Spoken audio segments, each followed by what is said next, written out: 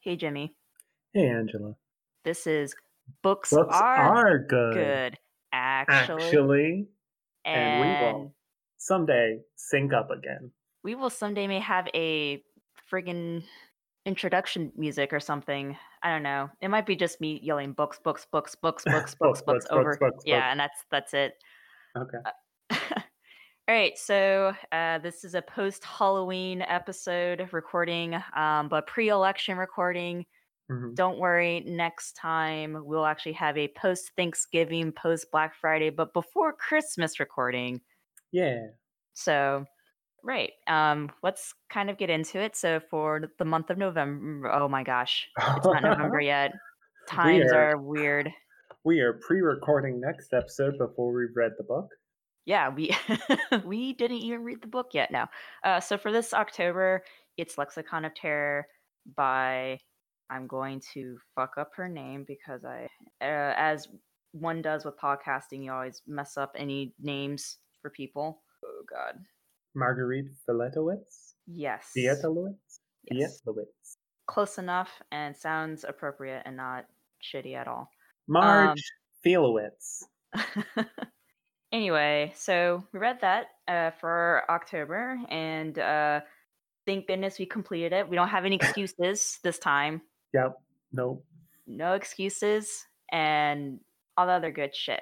So, Actually, we would have had a great excuse. And that's another question that I was thinking about earlier today and forgot to mention before in our pre recording meeting is the excuse of Hades, the game, and how it compares to the book. But ignore me. Hades is a good game, and if you're a gamer, you should go buy it.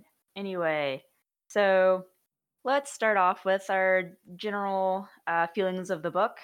I'll go first.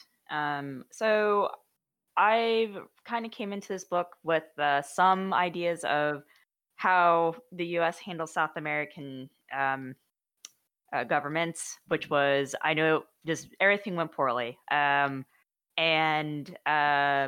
I didn't really know about the Dirty War, so I had to do some research onto what it is and kind of what the aftermath of it was. And what I enjoyed about this book was that there's several sections dedicated to kind of the what the peasants were doing, or kind of like what happened in like certain villages, what the Catholic Church was doing, what was the Jewish community doing, what were these retired generals doing, and then kind of the epilogue at the end, which she revisited in 2009 when a lot of these trials were going on, like actual trials, not fake trial that got dismissed later. Mm. Um, it's a very harrowing book. There's some pictures in there which I thought really captured kind of uh, the mothers and some of the different monuments that they've stood up for the Desperados, and really poignant, especially the Naval Academy and where it was located, like compared to the city. I thought that was just very interesting and really kind of tells the story of how these people were tortured, not only just like physically, but like psychologically, Mm. since they were pretty much in the middle of the fucking city, and hearing Mm. people just go on about their day and not knowing that this building houses like a bunch of fucking missing people. Mm. Mm. Um, Definitely agree with your impression. It was normally for a lot of like histories of terrible events that will try to do like a linear storyline, whereas this does focus on different perspectives of the Dirty War. The Dirty War being the military coup of 1976 after the basically the complete defeat of leftists in Argentina in 75. Um, the Peronists were pushed out by a triumvirate of the Navy, the Army, and the Air Force. And pretty much from that point on, it became a war against subversives in all aspects of life, which is really hard to pin down. Like, what is a subversive? It really seemed like whomever they wanted to be, and the author does a really fantastic job of like you said, capturing uh, interviews not just with people who were tortured or people who were family members who disappeared, but members of the administration and people who were reporting on things at the time, and the children of the disappeared who grew up not really knowing whatever happened to their parents. Um, and does just a really good job of documenting the schizophrenic nature of a a regime like that and of a environment like that. Yeah. Yeah, I thought the first initial chapter that was talking about the Dirty War really set the context of Argentine, excuse me. Because for a while I was just like, okay, why would people kind of go along with that? And then, like, she sets up like, okay, so at this point in time, um, there was economic strife, no one's getting food, and then the first general comes through and or gets elected, and he does the first. I forgot his first name, but the first Peronist or Peron, and he got women to vote. He got a bunch of like working class people to vote. Like really drove home a lot of stuff, and it sounds great until he's just an opportunist. Mhm. Because he really just got women to vote so that he can get more people. That was his whole thing. It wasn't because he thought that was great that like, oh yeah, equal rights for women, because his platform wasn't really. It's still very much a conservative Mhm. platform, and still he was trying to balance being progressive in some parts, but also keep the Catholic Church, which has still has a lot of power, um, as part of the like on his side.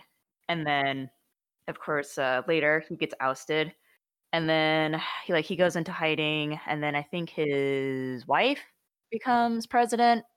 That Yeah, was very unpopular. Like for like everyone a didn't. year. Yeah, no one liked her, and so when the junta happened, everyone's like, "Yeah, that's great," and then the junta's like, "Yeah, so we're now your dads, so you don't get to vote, and you don't get to do any like, you no there's no political parties, that's illegal, No um, student no student organizations. organizations," If yeah, and so everyone was like, okay." And I think, that you're probably thinking, "Wow, if that ever happened in my country," and it probably has, but I'm gonna use the US as an example real quick, everyone would probably be like, "What the fuck? No, that's a very American value, blah, blah, blah."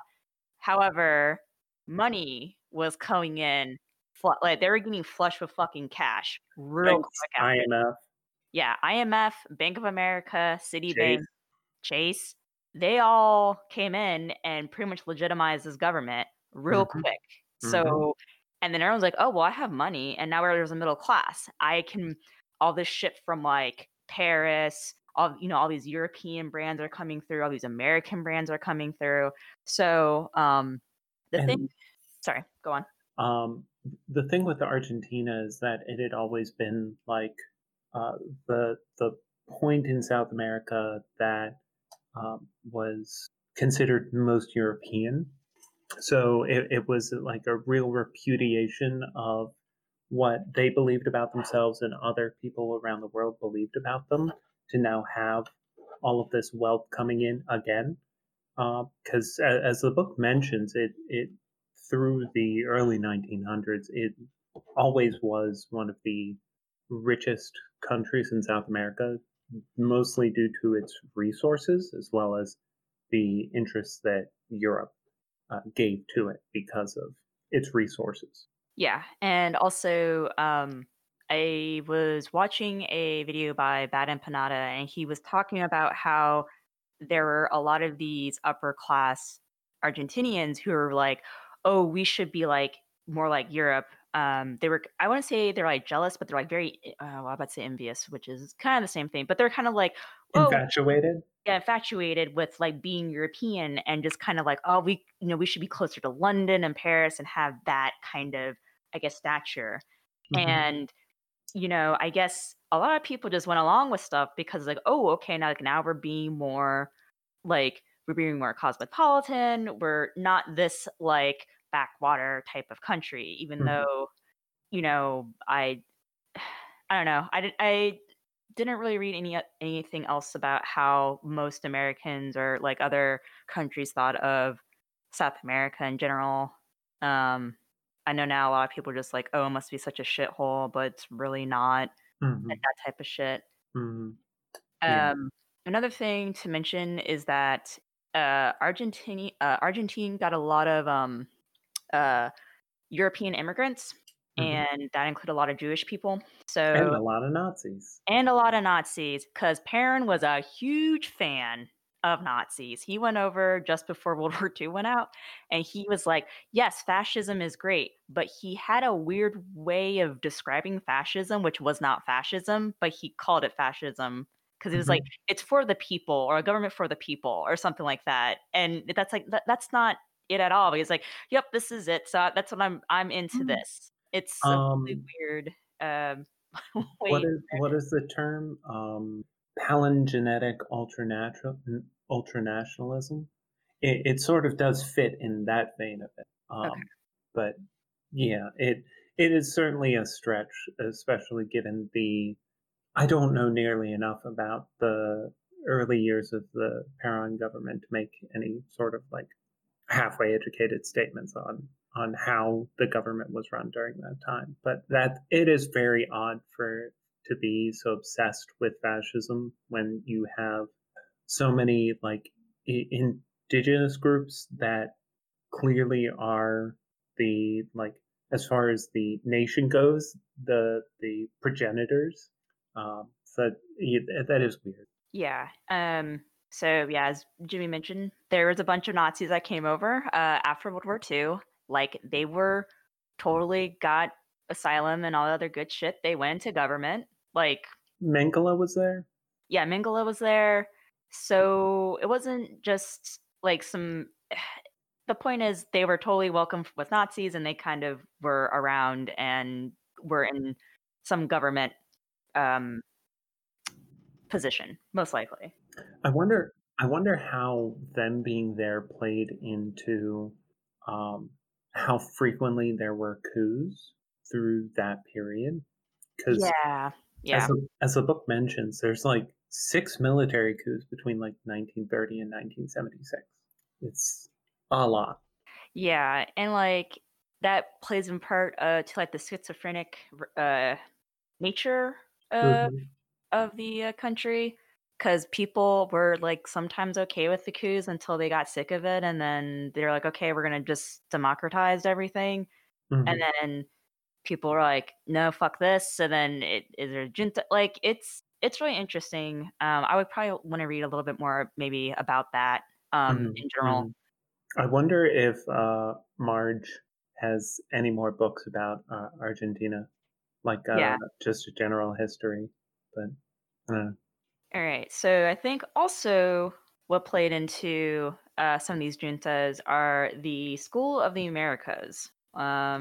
Jimmy, do you know what that is? You go there to get rectangular pizza, and you have recess and gym class and music class, and you also learn how to make improvised explosives and torture people. Yeah, pretty much. So if you want more about the School of the Americas, Behind the Bastards does a pretty good breakdown of it. But Fantastic, yeah. um, pretty much it is because we were scared of communists and it's spreading. We were As like, you should be. so we started the School of Americas at the shit. Wasn't it in Panama? Yes, the Panama Canal, and we pretty much invited a bunch of fucking soldiers and other generals and stuff, and we're like, hey, so don't you want to be more like us cool kids with our washing machines and all these cool fucking cars and guns and all this other rad shit? Mhm, Okay, so this is how you overthrow your own government when the mhm, time comes.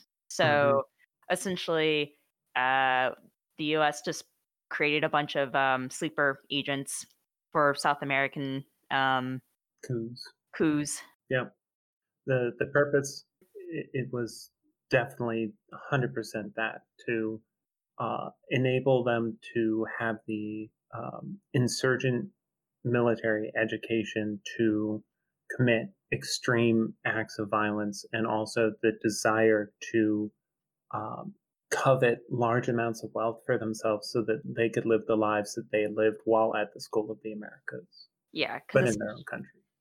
essentially they went up there, saw the good quote unquote good life, and then they came back and were like, "Well, this is bullshit. I want that." Um, Also, the other purpose of them doing this is so that American business interests can be more favorable in those countries. Mhm, mhm.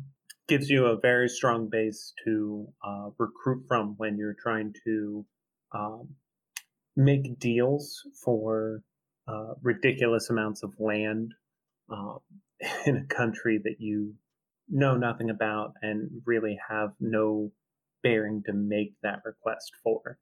Yeah.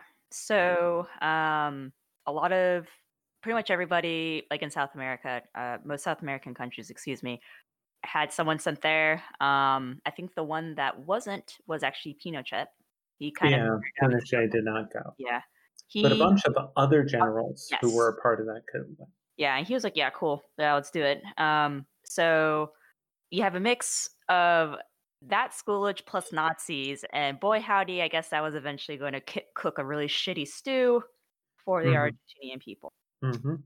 All right, so moving along, what interview left an impression on you? Hmm. There were a lot of really good interviews in this. I would have to say the most gripping would have to be Matilda's interview. She was one of the mothers, um, and she was also Jewish, so it sort of hammered home the point from two directions, because the Jewish population in Argentina, despite being like 2% of the population, were like 10% of the disappeared, and they really didn't find the support of the Jewish um, administrative organizations and cultural organizations that they should have, mostly because they were afraid. Um, yeah, that one really stuck with me. Yeah, that one, I thought it was interesting too, especially with like the Jewish, because like by then, Israel was a thing, and I guess to me, having like they had a direct, not a direct line, but like they are talking with them, and just the fact that they couldn't really get any help is just like, I mean, part of that was because Israel wasn't really, like, didn't have that much power by that time, or was like In very the 70s, they were decently powerful, okay, and all the right. book does mention that they were Argentina had very lucrative trade deals with Israel at the time. Okay. So just ignore what the fuck I just said. Um it I don't know, it was just very surprising about how I guess they were afraid that if they said something that they essentially would just get disappeared themselves because they probably didn't want to, you know, since they have these lucrative trade deals, that would jeopardize it, right? It certainly would have been a thorn in Argentina's side for major Israeli and Jewish organizations to be protesting in this way, and it probably would have led to disappearances of members of that org for sure. The organization in question that we're talking about is the DAIA. I do not remember what the acronym stands for. Yeah. That that interview also with them was pretty sad because Marguerite is also Jewish, and she was just like, so like like this was just after World War II and the Holocaust, and everyone knows like the Holocaust happened, and you guys aren't doing anything, and Hmm. they were like, yeah, because we literally like are not that big of a community, and like like there's been a lot of anti-Semitism attacks against us that were Mhm. unrelated to disappearances. So it's like, what could we do? Well, We'll address that in our last question. Yeah. uh, Uh, so the one interview that really stood out for me, and I'm trying to find the name, but when she interviewed the ex general that mhm. pretty much got cashiered, I hope I'm pronouncing that right, where they get like if they were very much against the process, the capital P process, and were like progressive, as in they want their officers to be voted in, and all this other uh, relative, like how to kind of reintegrate the military into the civilian like lifestyle, not lifestyle, but like life in general. Um, it starts with a B, but they had two B generals.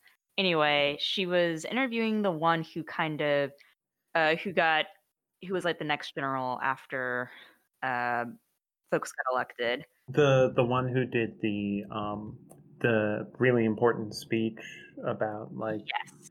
yeah, like, Banco, Yeah, it starts. Yeah, it's like balls. something, Sorry, I'm uh not doing balaclava. not doing well for this podcast so far. Like 0 for 3. Anyway, what I Yeah, thought was interesting was that he still stuck with the party line of, "Oh yeah, no, we were in a war.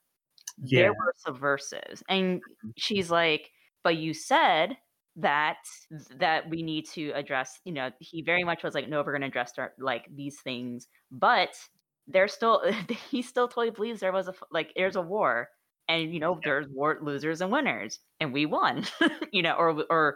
Or like, you know, we kind of lost, and like, oh, we took steps that were a bit too far, mhm, but we were at war. And I'm just like, holy shit. And I was surprised she managed to press on so much, like, and nothing happened to her. Cause like, yeah, um, I think what was really funny, is she received she received two gifts, and one of them that stuck out for me is the boot without a toe. yeah, And yeah. everyone was just like, I don't know what that means.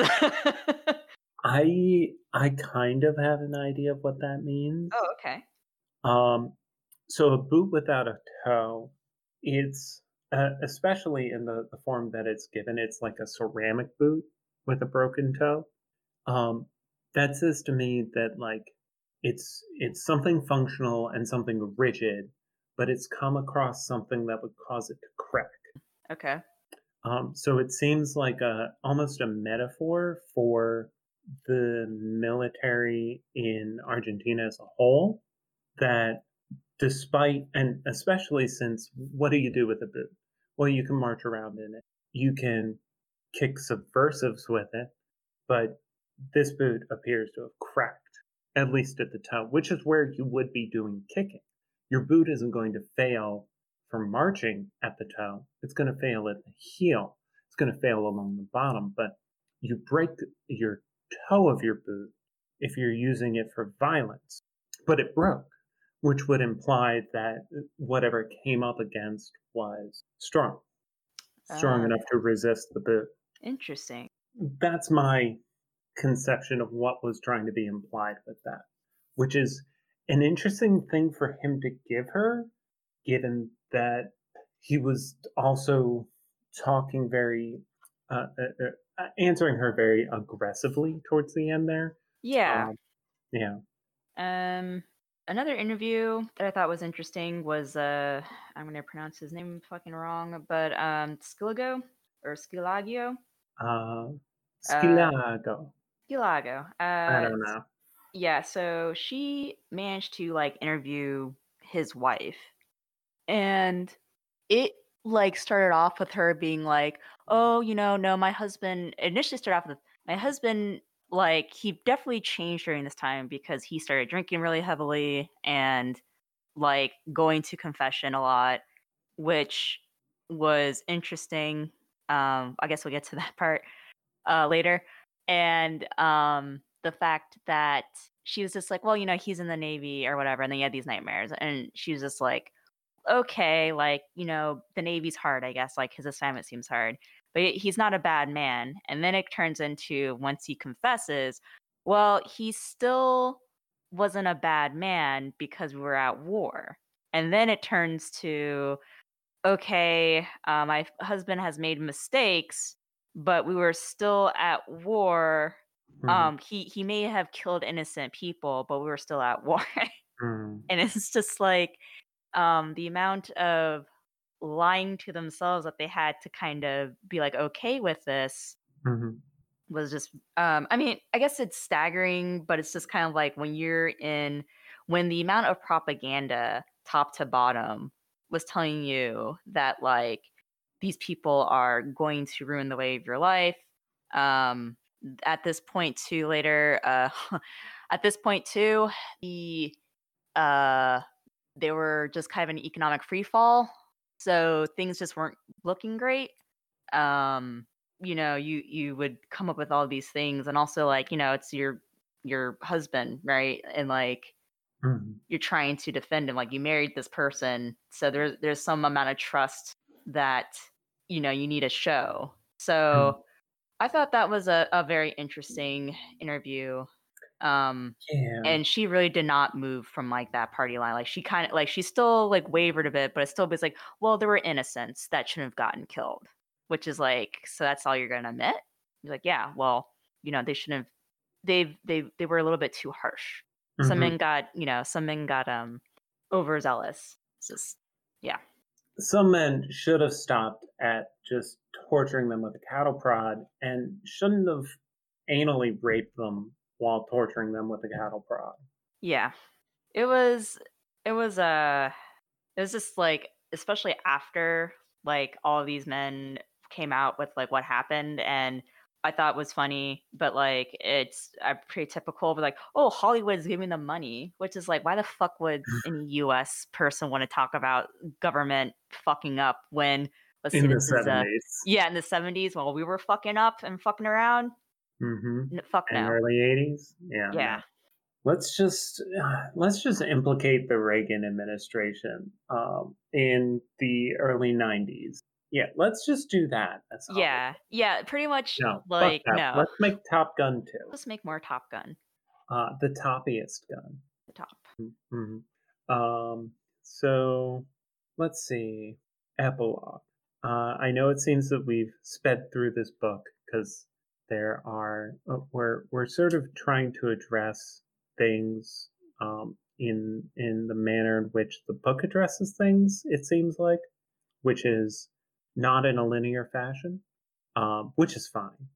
Information can be gathered in any order, and it's up to the listener to put it together. But nonetheless, epilogue. Did it seem to be on the right track to you? Yeah. First of all, they finally have like a human rights like association, like organization that's not just like a office in some like building with like four people. They actually have like a really, I think they said they had like 300 people working for them. A lot of folks are like other Desperacidos are related to them, and actually are trying to like say, okay, no matter what the government will be or become, we will always have a human rights organization to protect for that, which is, I would say, very forward thinking considering the history of Argentina. Like, just being like, okay, look, there might be some fucking dumbass coup tomorrow. At least we can try to be like, no, you can't do certain dumb shit to Mm, the citizens and stuff. mhm. Um, One thing that was kind of, in a way, disappointing was the fact that the UN's definition of genocide does not cover this. Um, Yeah, and it should. it should, but I don't. Since this was 2009, I don't know if 10 years later they changed that. I They know have with not the Khmer Rouge, they said that was an auto genocide since that was against their own people. But since there was no specific group category. that was targeted. Mm. Correct, yeah. So that was kind of shitty.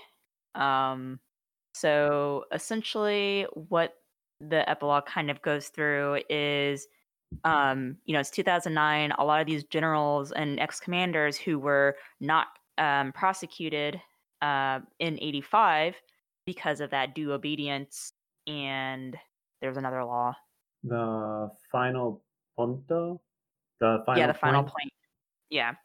So by then, a lot of those guys, well, one, they all stole a bunch of these people's shit, and try to like leave.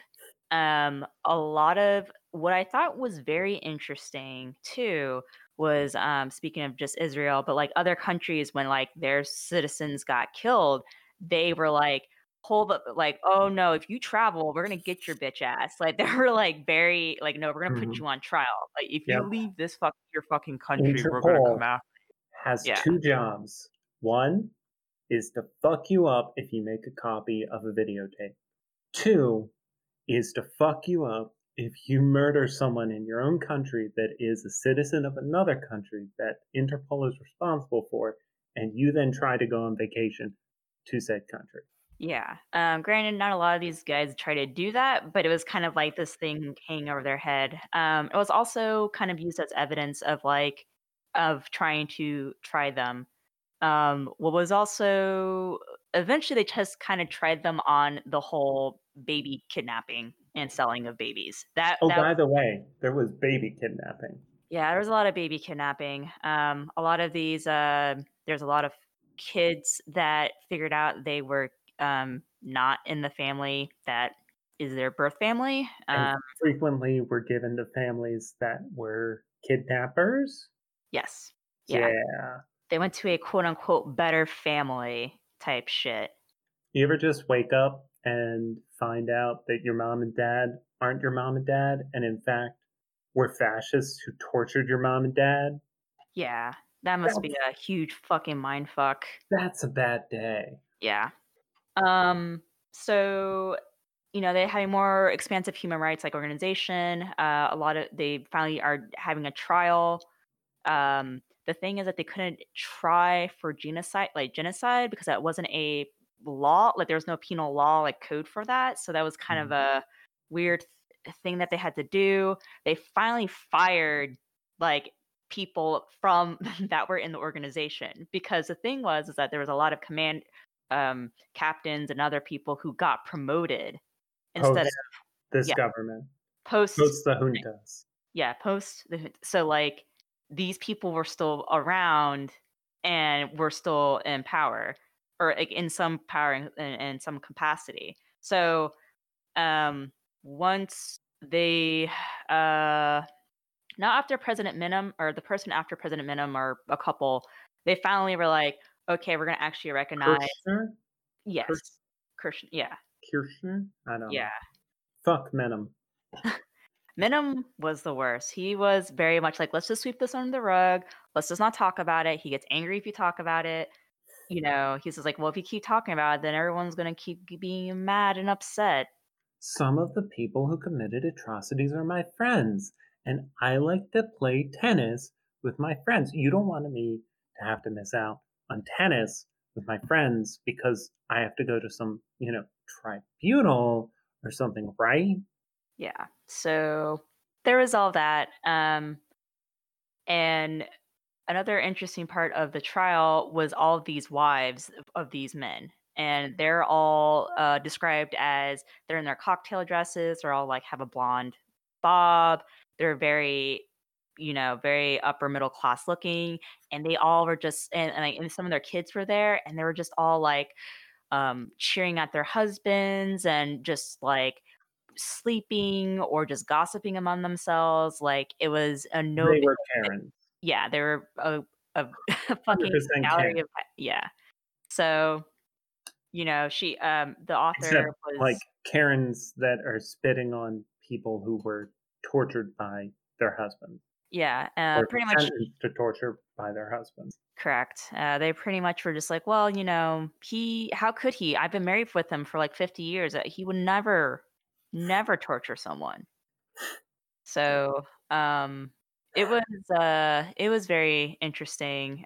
She also talked to the father of one of the men on the trial, and he also toed the correct line, or the not correct line, but the party line of, "Oh, well, it's a Careful, war." they're getting to you. Yeah, I know, right?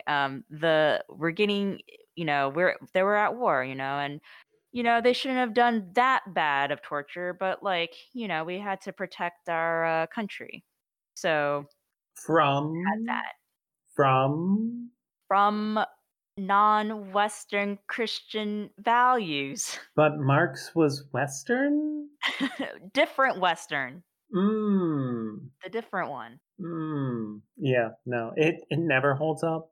It's as this book points out so well, and it seems to point out that it in a way that it's trying to make the case that it is somewhat unique to Argentina, but I would disagree, and I would say that it is unique to fascist ideology. Is that it is schizophrenic, and it is unable to square the circle, and so it forces it in spite of itself, and the ability to clearly rationalize is against their interests completely, and because of that, it allows for uh, brutality for the sake of rationality, which is absolutely frightening. Yeah. So in general, I think they're going the right direction.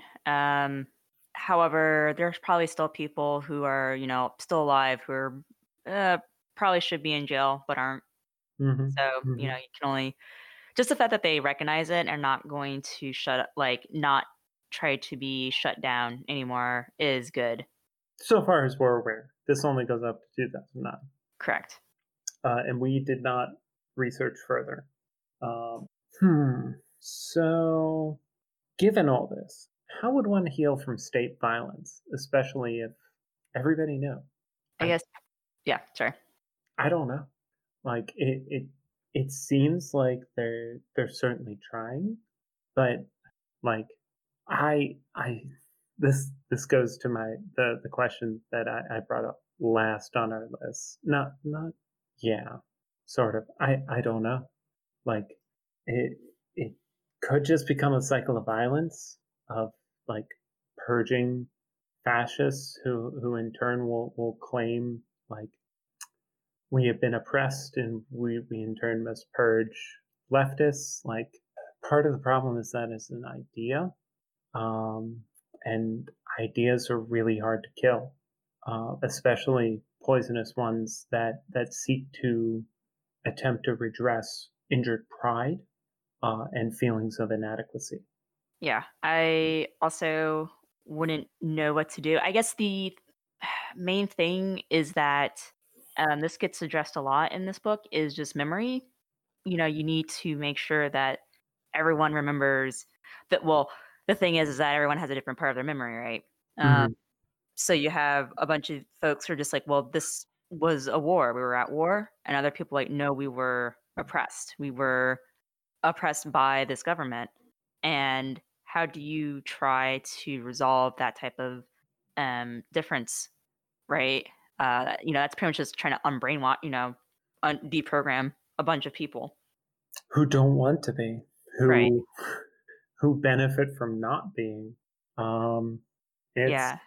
I guess as far as the non-violent avenues go, they're probably going about it the best way they can, at least as far as this book goes, which is forcing the issue through the courts over and over again to extract further and further truth as much as they can to confirm what they know from those who were tortured and those who saw those who were disappeared completely, who were transferred, um, which something we didn't cover in in a clarifying manner is the way in which language was used to torture people.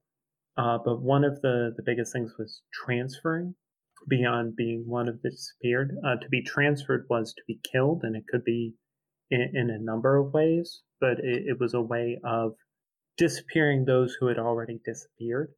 Um, and so you couldn't really know for certain that they were dead, but it was a guarantee that they were dead. Yeah, But and the government also didn't say that they were dead. They were trying to say, well, they were missing or they just ran away, which and they also, refused to say.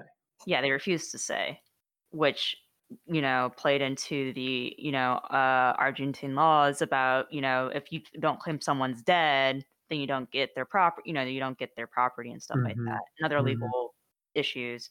and a lot of people didn't like they wanted the government to say that they're dead, not Mhm. them claim it, Mhm. because otherwise, like, that's kind of a letting go, right, Yeah. of responsibility Mhm. for the government. Mhm. Mhm. Yep. It's it's torture all the way down the line. It's torture for the people who disappeared, it's torture for the people who were transferred, and then those who were not transferred but saw those who were. It's for people who 20, 30 years down the line don't know because you refuse to tell them. Um Also, all those documents got burned. The reason why we have a number is because there was some Chilean or some other, spy, not spy group, well, yeah, spy group was kinda hanging out there, and they were just, like, nosing around, and there was some correspondence about, yeah, there was, like, 20,000 dead based on this document or whatever, and I think that was, Mhm. like, 1978 or something. I don't recall the year, but Which is 2 years into the junta, yeah, and they still have 5 more to go. yeah. So, Um probably 50,000? I wouldn't be surprised. Yeah. Mm. So, there was apparently 2 movies that came out after the junta, and One of one which is Top Gun. yeah, Top Gun talks about, one is called, like, The Final Story, and essentially it's this woman who her husband works with a bunch of the government, and, like, she's kind of like she's middle class, so she's just everything's great, blah, blah, blah, and then her friend comes back in from "out of town," quote, unquote. It turns out that her friend actually got, like, sucked up and was tortured, and it took her friend explaining what happened for her to understand. But the thing is the movie tried to, in a way, absolve the, like, middle class or people who weren't really connected of, like, kind of responsibility in a way. Like, they of course, they didn't know, but it's like, um I knew, but you didn't know. yeah. And then there's another movie that I unfortunately forgot, came out shortly after. It The follows Pianist? Schrodinger's List. no. It's not Schrodinger's List, it's Schindler's List. Oh my goodness. Schrodinger's List. Are they dead? Aren't they? I don't know. Well, that is the government of Argen Ugh. yeah, that's what they look Jesus. Oh, man. We need to make a film about this movie. It's a dramatization. We're gonna call it Schrodinger's List, but it's going to be the Spanish translation of Schrodinger's List, and, it's gonna star Tom Cruise, and it's gonna be a shot-for-shot remake of Top beautiful. Gun. Anyway, there was another movie that came out, it follows this woman who was torturing, like, her daughter, and some stuff happens, but they go to a site, the concentration camp, and there's a part at the end where the daughter asks, "So did everyone know?" And, like, it did kind of one of those third person breakage of, like, everybody knew. Mm, So, you can see kind of how, like, with these 2 movies, how how some, I guess, felt about that time was, "Oh, I didn't know," or "Everybody knew." And you have to mhm, kinda go with, "Oh, no, everyone fucking knew," because it was all in the newspapers.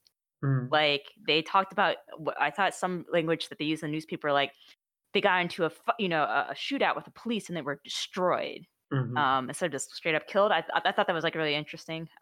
Yeah.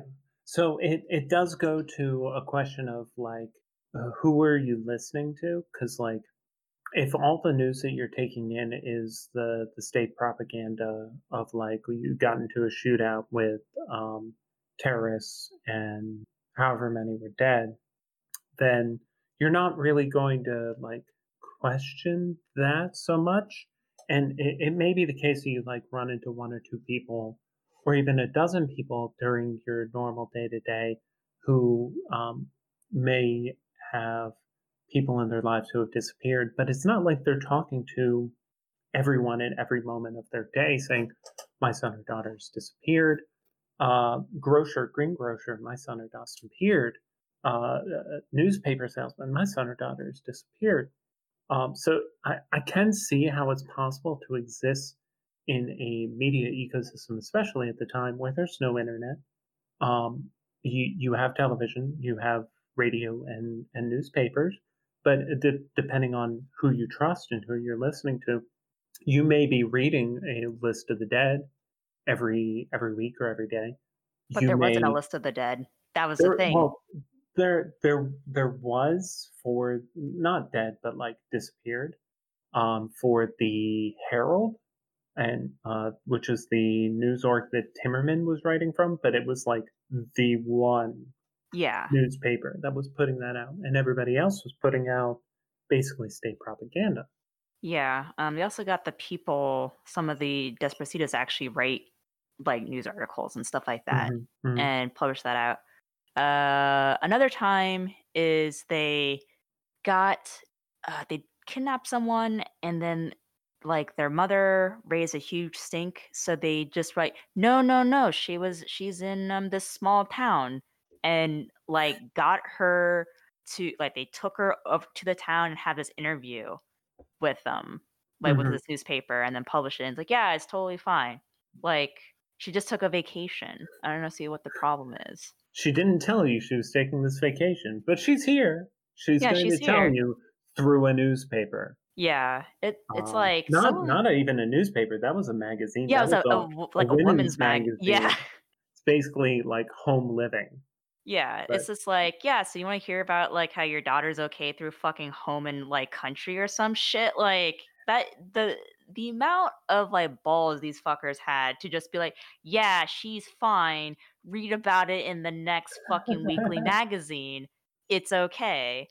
Or just staying at people's houses and just be like, "Yep, we're here now. We're just drinking and fucking off the entire time," and then threaten to shoot their, not superiors, but other their you know, charges. they really missed out on being able to blame all of the disappearances on people getting addicted to heroin or crack cocaine. If this Yeah, was 10 years later, they could have blamed it all on that and just have them like drug them and have them show up in places and then disappear them again. yeah, Oof. yeah. Okay, so moving on. What institutions were you surprised that failed? I worded this question weird, but whatever. No, it's a good question. It gets to the point that so many institutions did fail. Um, so one thing that is made clear, even though it is not like uh, poked at over and over again, is that uh, the police in Argentina were, and this goes for police everywhere. They are in the hands of power. They are in the pocket of power. They always have been. They always will be. Fuck the police. Um, but especially in Argentina, um, as far as organizations go, the for something that is supposed to like instill law and order, they allowed an insane amount of lawlessness, especially the amount of torture that went on in police precincts, given that torture was illegal at the time of the creation of this most recent, no, I don't know, most recent junta. I don't know what's happened since 2009, but at least since that junta up to 2009, there were no other juntas. So yeah, torture was illegal, but it happened in these police precincts, and in fact, the book talks about how the police, basically at the inception of the cattle prod, began using cattle prods to torture people. So I I know they're bastards, but like they're really bastardly here, and Yeah, are a big part of why the junta is able to get away with everything that they do. That them and the DAIA, uh, the DAIA being the Jewish Cultural Organization, just absolutely cowardly, completely inept, completely unable to do anything in the face of what essentially is a pogrom in some senses. Like 2% of the population is Jewish, but 10% of the disappeared are Jewish. Like it's inexcusable. yeah, and I think they also had like U.S. senators. You know what? Actually, just threw it out. Like they even hosted the fucking World Cup, Mhm. and they Mhm. kind of were just like, wow, these journalists are asking all these hard questions. Please get the fuck out of here. Like, you need Mhm. to leave." And the fact that the US just didn't do their dumb bullshit of like sanctions or anything. Jimmy Carter was trying, Yeah. Yeah. but Yeah. then Reagan. Yeah. That. Hmm. Of course. Yep. I mean, Also, this was 76 to 83. yeah, this was also during the time when senators actually go down to certain places.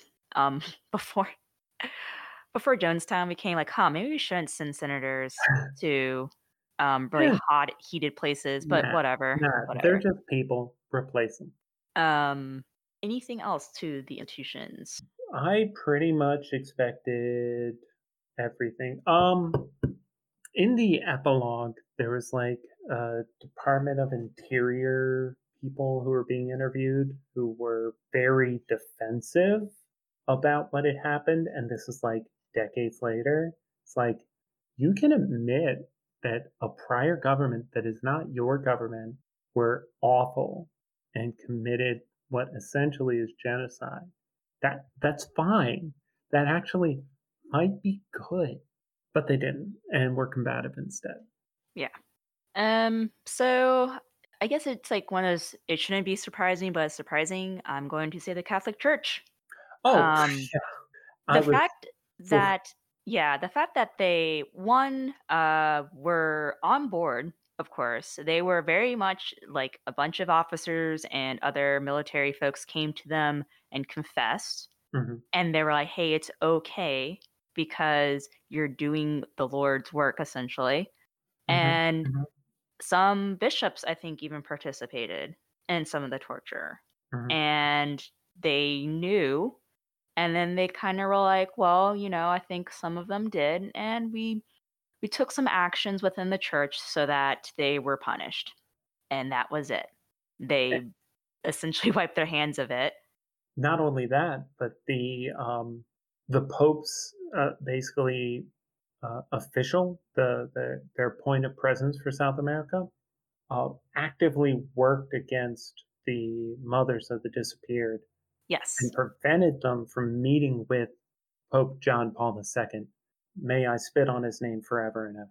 Uh, Um, they and I'm not and I need to point out though, not the Catholic institution was bad. There were several other bishops and other folks who were in the more rural areas that tried to help and try to help organize the peasants and stuff like that to like get help and like combat this. for Like all this book does to go into language and how it is used against the people by fascists, it really could have used a section explaining what liberation theology is and how it had developed in Latin America, South and Central America.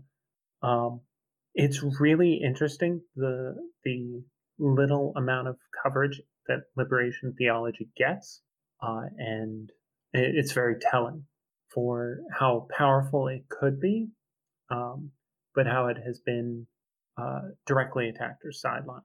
So I wish yeah, we had gone into it. yeah. There were like, and also these guys were also like maligned and like pushed aside. Um, some of them were even like ran out of the fucking country, like going to Mexico and stuff like that because they knew they were about to get like swooped up. And it's just like it's. I think also the Argentine government pays for most of the Catholic Church, or they help fund it. So, and I think Mm, that's still even true to this day. mm. So, like, it's very hard to that's just gonna be a thing that's gonna be very hard to uncouple. And I don't and the thing is, I don't recall in the epilogue if the Catholic Church actually said, "Oh, we fucked up." No fucking way.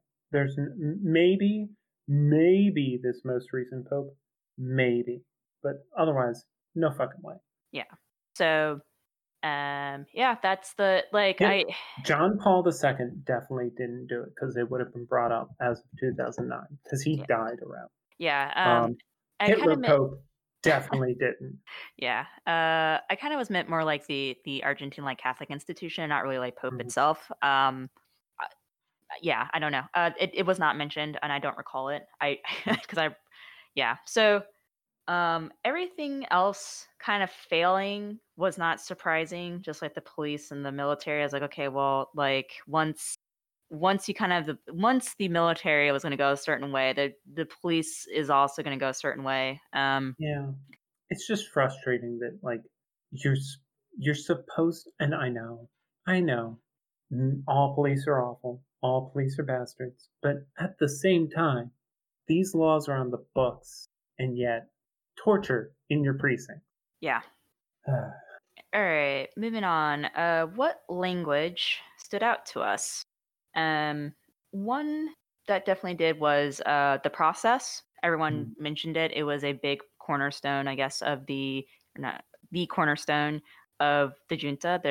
The process of um, removing subversive materials and life out of Argentina because it was the thing to that was ruining. There was this cancer in the country. The interesting part is like this was a capital P process, so it was that serious. mm, And another one, I really enjoyed. One thing I liked about in the very beginning, I think after chapter one, was the lexicon part. mhm. Um, so one is to like the barbecue. Oh shoot, I forgot what it's called. Yeah. Yeah, I that have it up, asada. asada, yeah, and like yeah, that's part of the Argentinian like barbecue stuff, and I'm like, fuck, that must suck. Like it's something that's a food that's a communal thing, and then to be associated with people getting Torture, tortured. Yeah, yeah. The book mentions that on, basically in a busy street corner, you're gonna hear cries of asado coming from every corner of the street, because people are trying to sell their barbecue. But if you've been in one of these torture camps, just the idea of asado is is going to bring nightmares to you. And this is one way in which the regime not just tortured people in the moment, but continued to torture people for the rest of their lives. One that really stood out to me, um, other than transfer, because it's to transfer to move is like something that you're going to talk about a lot during your life, and if every time you go from one place to another for work or for school or what have you, if you've gone through this, like you're going to be searching for weird ass verbs instead of trying to say, "Oh, I transferred here," because that's going to make you think about everyone who didn't make it out. But the one that stood out to me from the list was capucha, hood, yeah. because of um, the definition of the mother who is trying to uh, tell her kids, since it was raining, that they needed to put up the hoods of their jackets. But in the camps, a capucha was a blindfold that they would put would force the prisoners to wear, so that they were um, sort of kept in a state of darkness and confusion when they weren't being tortured. And because of the association with that, she used like an anachronistic uh, capirotes, um, which her kids didn't understand at all. And so she's stuck in this position of trying to find a verb that her children will understand in the context of what she wants them to do, and also avoid thinking about or evoking the torture of sightlessness, of being estranged from one of her senses that she went through. All right. Moving on. Um, pretty much need to compare and contrast on other dictatorships and other genocides that we know of, which is going to be a hilarious time of us recalling something from history. I remember that one time I was part of that one genocide. Good Yeah, times. good times. Ugh. Um, this one's weird. It's clearly anti-leftist, um, but other than the fact that like Jews are picked out in question, clearly they are by percentage of population. No, like one. like religious organization or race or creed really stands out. Yep. It's really, really just whoever they thought was subversive, whether they were or they weren't, and also whether they could make a profit off of it, which Yeah. sort of paints um, a bleak picture for some modern day movements. Um, and the one thing I will say is that they, as far as comparisons go, they did a really good job of using language to obfuscate and to horror, to horrorize, to bring terrorize um, the population in general. And they did, I'd say, as good of a job as the Nazis did. Yeah. Which is not surprising since they had, Nazis, Nazis. you know.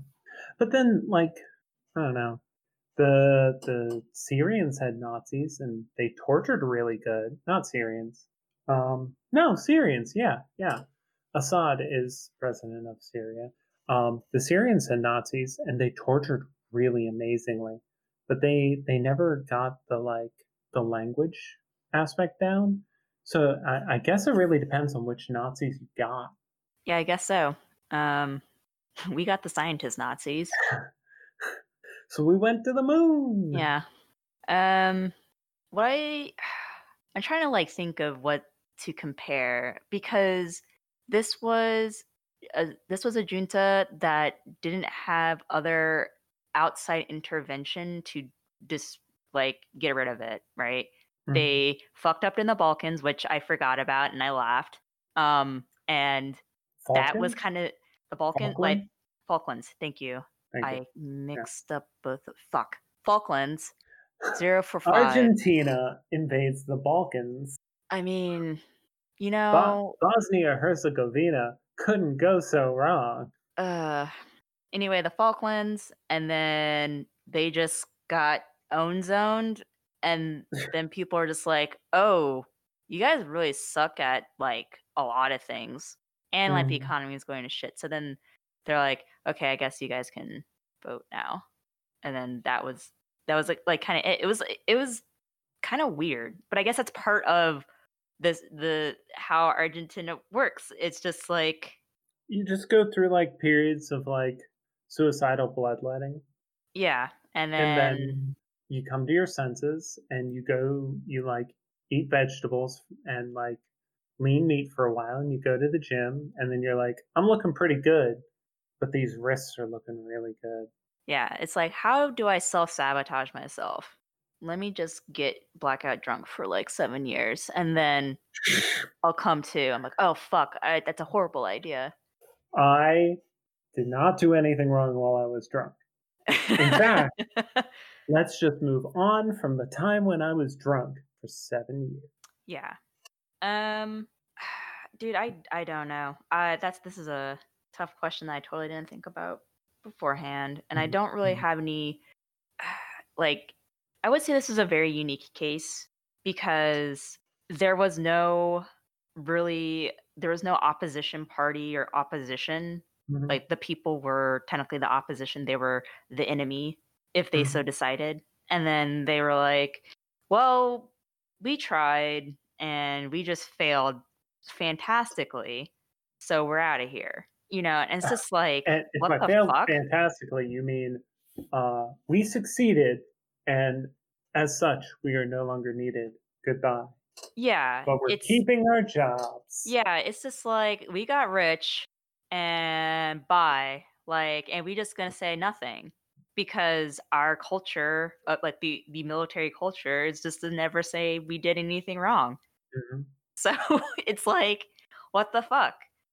I would say it's very it's similar to the Nazi regime in the language that is used and in the torture, um, and in the hatred of leftists. But it also reminds me of McCarthyism because the aspersions of leftism or like subversion were frequently not due to actually being leftists or being like that serious of leftists, but just from a like a point of like what could be gained from doing it, or like what value that individual had in destroying that. Um, so it reminded me a bit of McCarthyism in that. Okay. Mhm. Makes to me. All right. Moving on to what things are similar between the US and Argentina in the 1970s and 80s. I guess we're talking about the current US, or Yeah, yeah, um, I would say the propaganda is very yeah, similar. It's very pervasive, it's everywhere. The only thing that's different is that we're not technically scooping up journalists yet, but yet yet, but we're we're beating them on the streets and spraying them with pepper spray. yeah, some have gotten picked up and then released, but that doesn't mean, you know. Mhm. That's a very big thing. Language is a very big thing here. We have a really dumb culture war shit that's been ongoing for years now. That unfortunately other countries have taken up in that culture war. They use like the same language. Mhm. SJW, um, triggered things like Postmodern neo-Marxists, postmodern neo-Marxists, which is just another form of cultural Bolshevism, which is a thing since Nazi the shit. 1900s. Yeah, so uh, there's that. We are definitely disappearing people. They're not necessarily members of our. They're not citizens, but they're people who are coming to this country to escape persecution and escape um, threats of violence, uh, and rather than take them in and treat them humanely, we are separating them from their children, and we are making those children disappear. So that is that is definitely something that echoes, because a big part of the disappeared, the desaparecidos, um, is that if you had a child while in their care, or if they took a child, they would disappear them to some other family. And that is, I mean, we don't know where something like 500 kids are.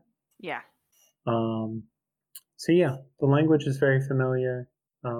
The schizophrenic way of relating to reality is very familiar. And we are disappearing undesirables right now, but it has not yet come to bear on our population, though our police have a history of disappearing and torturing people uh, across the US in what are known as black sites, but that is not necessarily tied to one particular administration, but just something that has gone on for the long period of the history of the police. Yeah, if you want to read up on that, there's one that occurred recently, was in Chicago, I believe. Mm-hmm. That entire saga, you can easily find news articles on that. Mm-hmm. Anything else for this? Phew. I think we hit on the main parts of this. Yeah, yeah. Oh, the weak liberal institutions like the DAIA to actually do anything to stop it. That's familiar. Yeah, I don't know. I just feel like the DIA. Wow, I just rambled that. I just don't think they're that powerful enough to do anything Yeah, unlike the DNC. Like, they could be martyr-like potentially. They could bring to bear the scrutiny of Israel, and as a result, the United States in a greater way. It would have potentially resulted in the deaths of some of their members, yes, but already 10% of the Jewish population of Argentina is disappearing. What's another 4 or 5 people if it's going to bring scrutiny and true like international pressure to bear if you do it? yeah. Oh, right. Another thing that reminded me was that the U.S. doesn't do this because we have no. Uh, there was a part where someone sent like the New York Times was reporting on this, like on the disappearances, and um, I don't recall. I think there was a essentially a like tourist guide type like puff piece that they gave to the New York Times of like, oh, we're dealing with some like domestic stuff, but like you should come to our beaches and like all this other shit where they're Mhm. trying to like say, no, everything's fine here. Stop looking into us. Um, we don't There's do no that. war in Yeah, Ba Sing Se. yeah, we, as the US, we just don't do that. We're just kinda like, I guess you can just see our shit show internet. Yeah. I Yeah. guess having the internet helps kind of Yeah. seeing what if your country allows you to have internet, because Belarus is definitely not, I think, right now still. Yeah. Yeah. Hmm. Yeah. Well, speaking of Belarus, I guess that would be something that's kind of similar.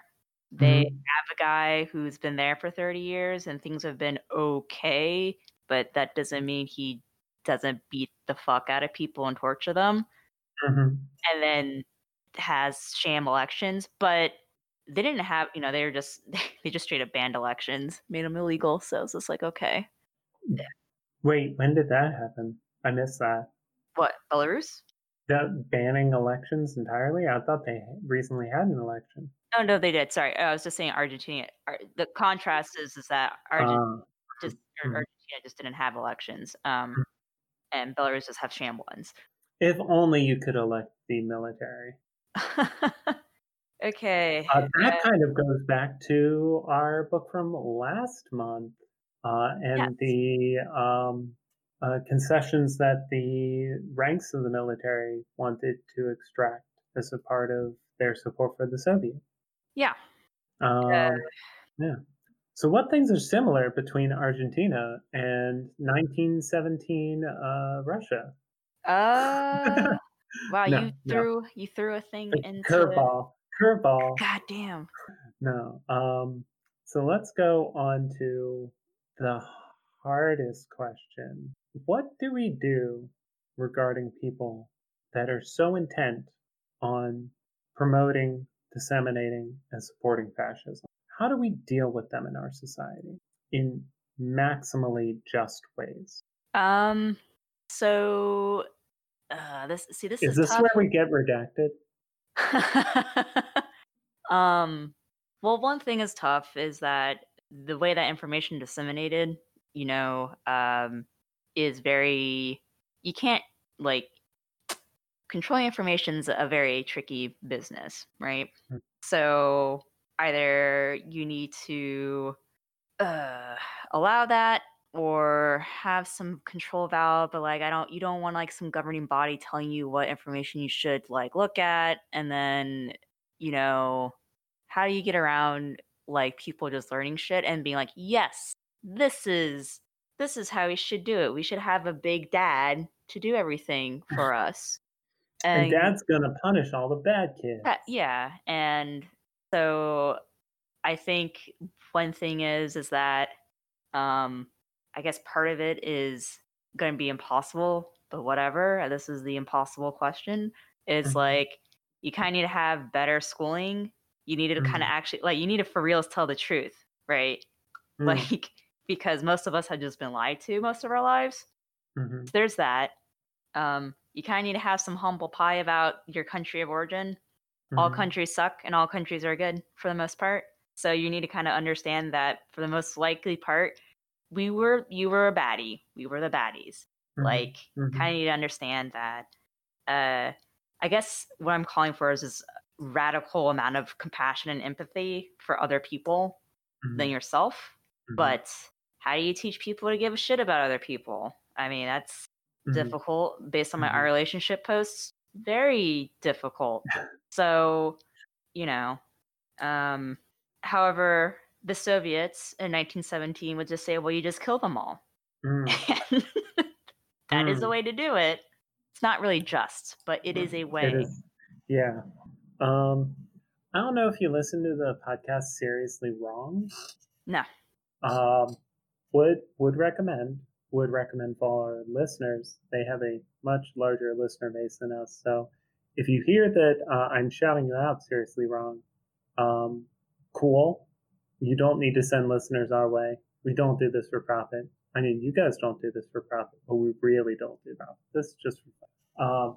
But they had an episode a while back where they described um, it's it's sort of a fantasy in the sense that like the enforcement of this would obviously require violence because the amount that people would resist it would be significant enough that to enforce it would require violence. But the idea is basically um, a a non-violent re-education camp with no death, where you just have access to food and shelter and uh, educational systems where you can relearn the the history and the political science that you have been taught incorrectly, and properly learn empathy without having to do so in society itself,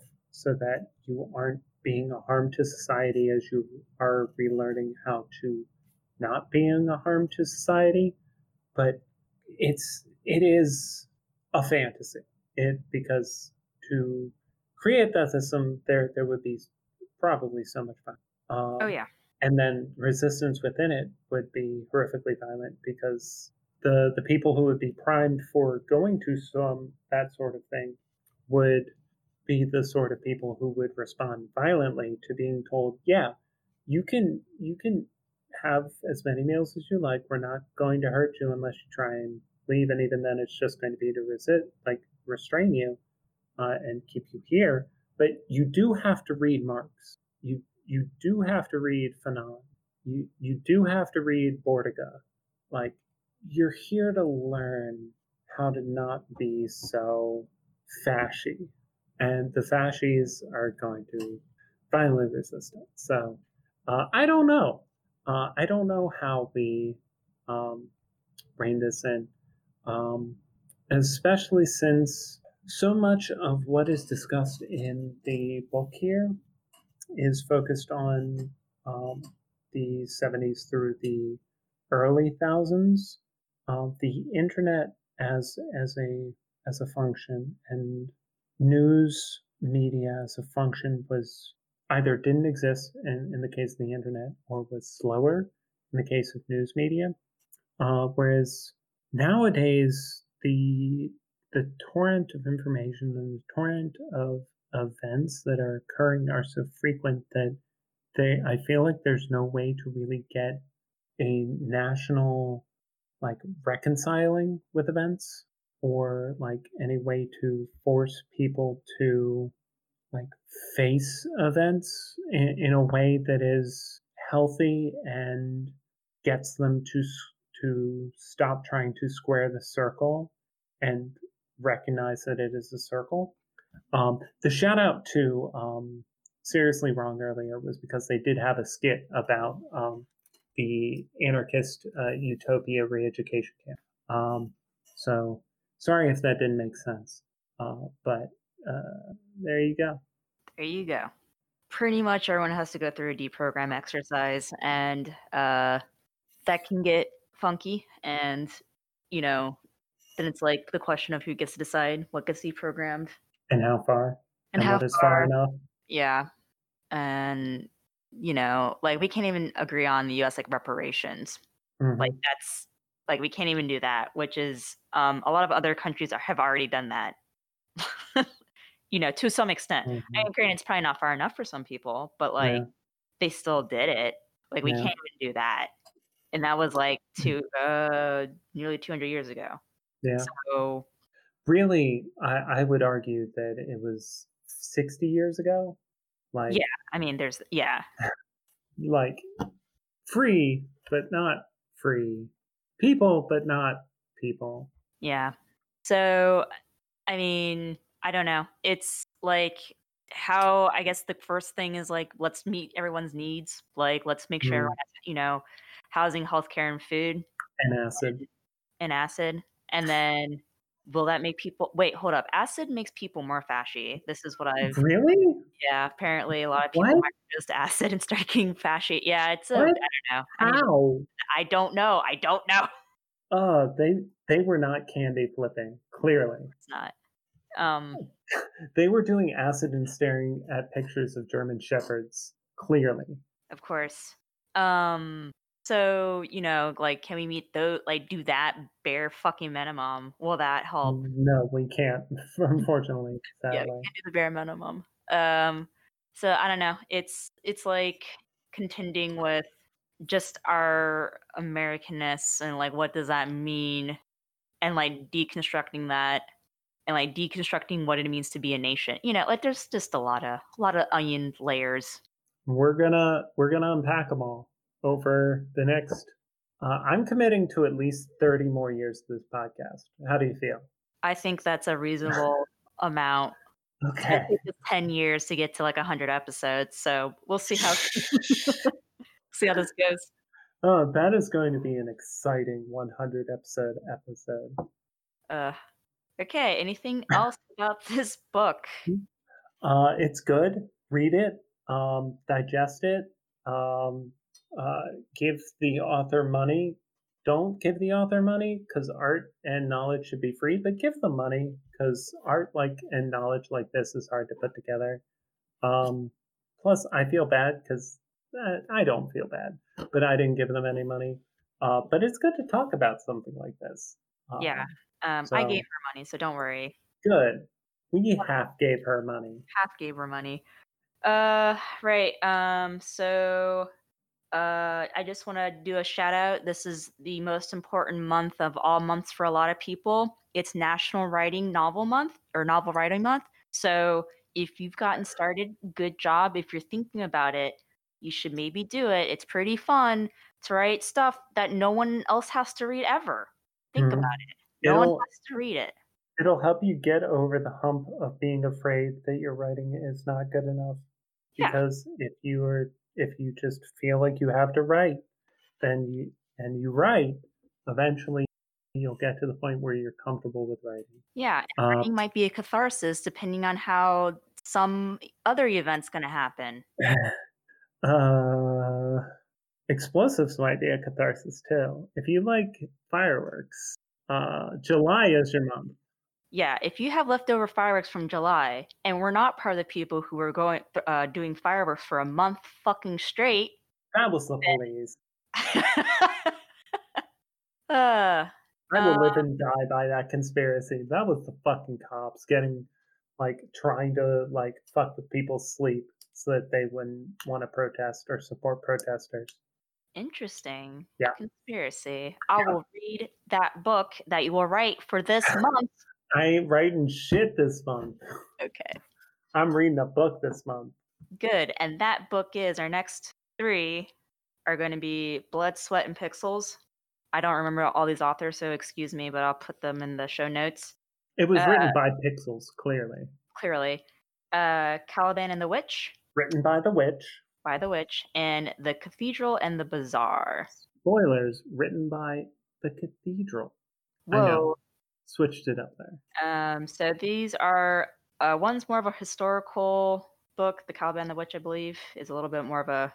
I guess Blood and Sweat and Pixels are a bit of a historical thing, but I would say all three are histories. yeah, that's true. But they're different histories that don't deal with revolutions a bit. Caliban and the Witch is, I would argue, revolutionary.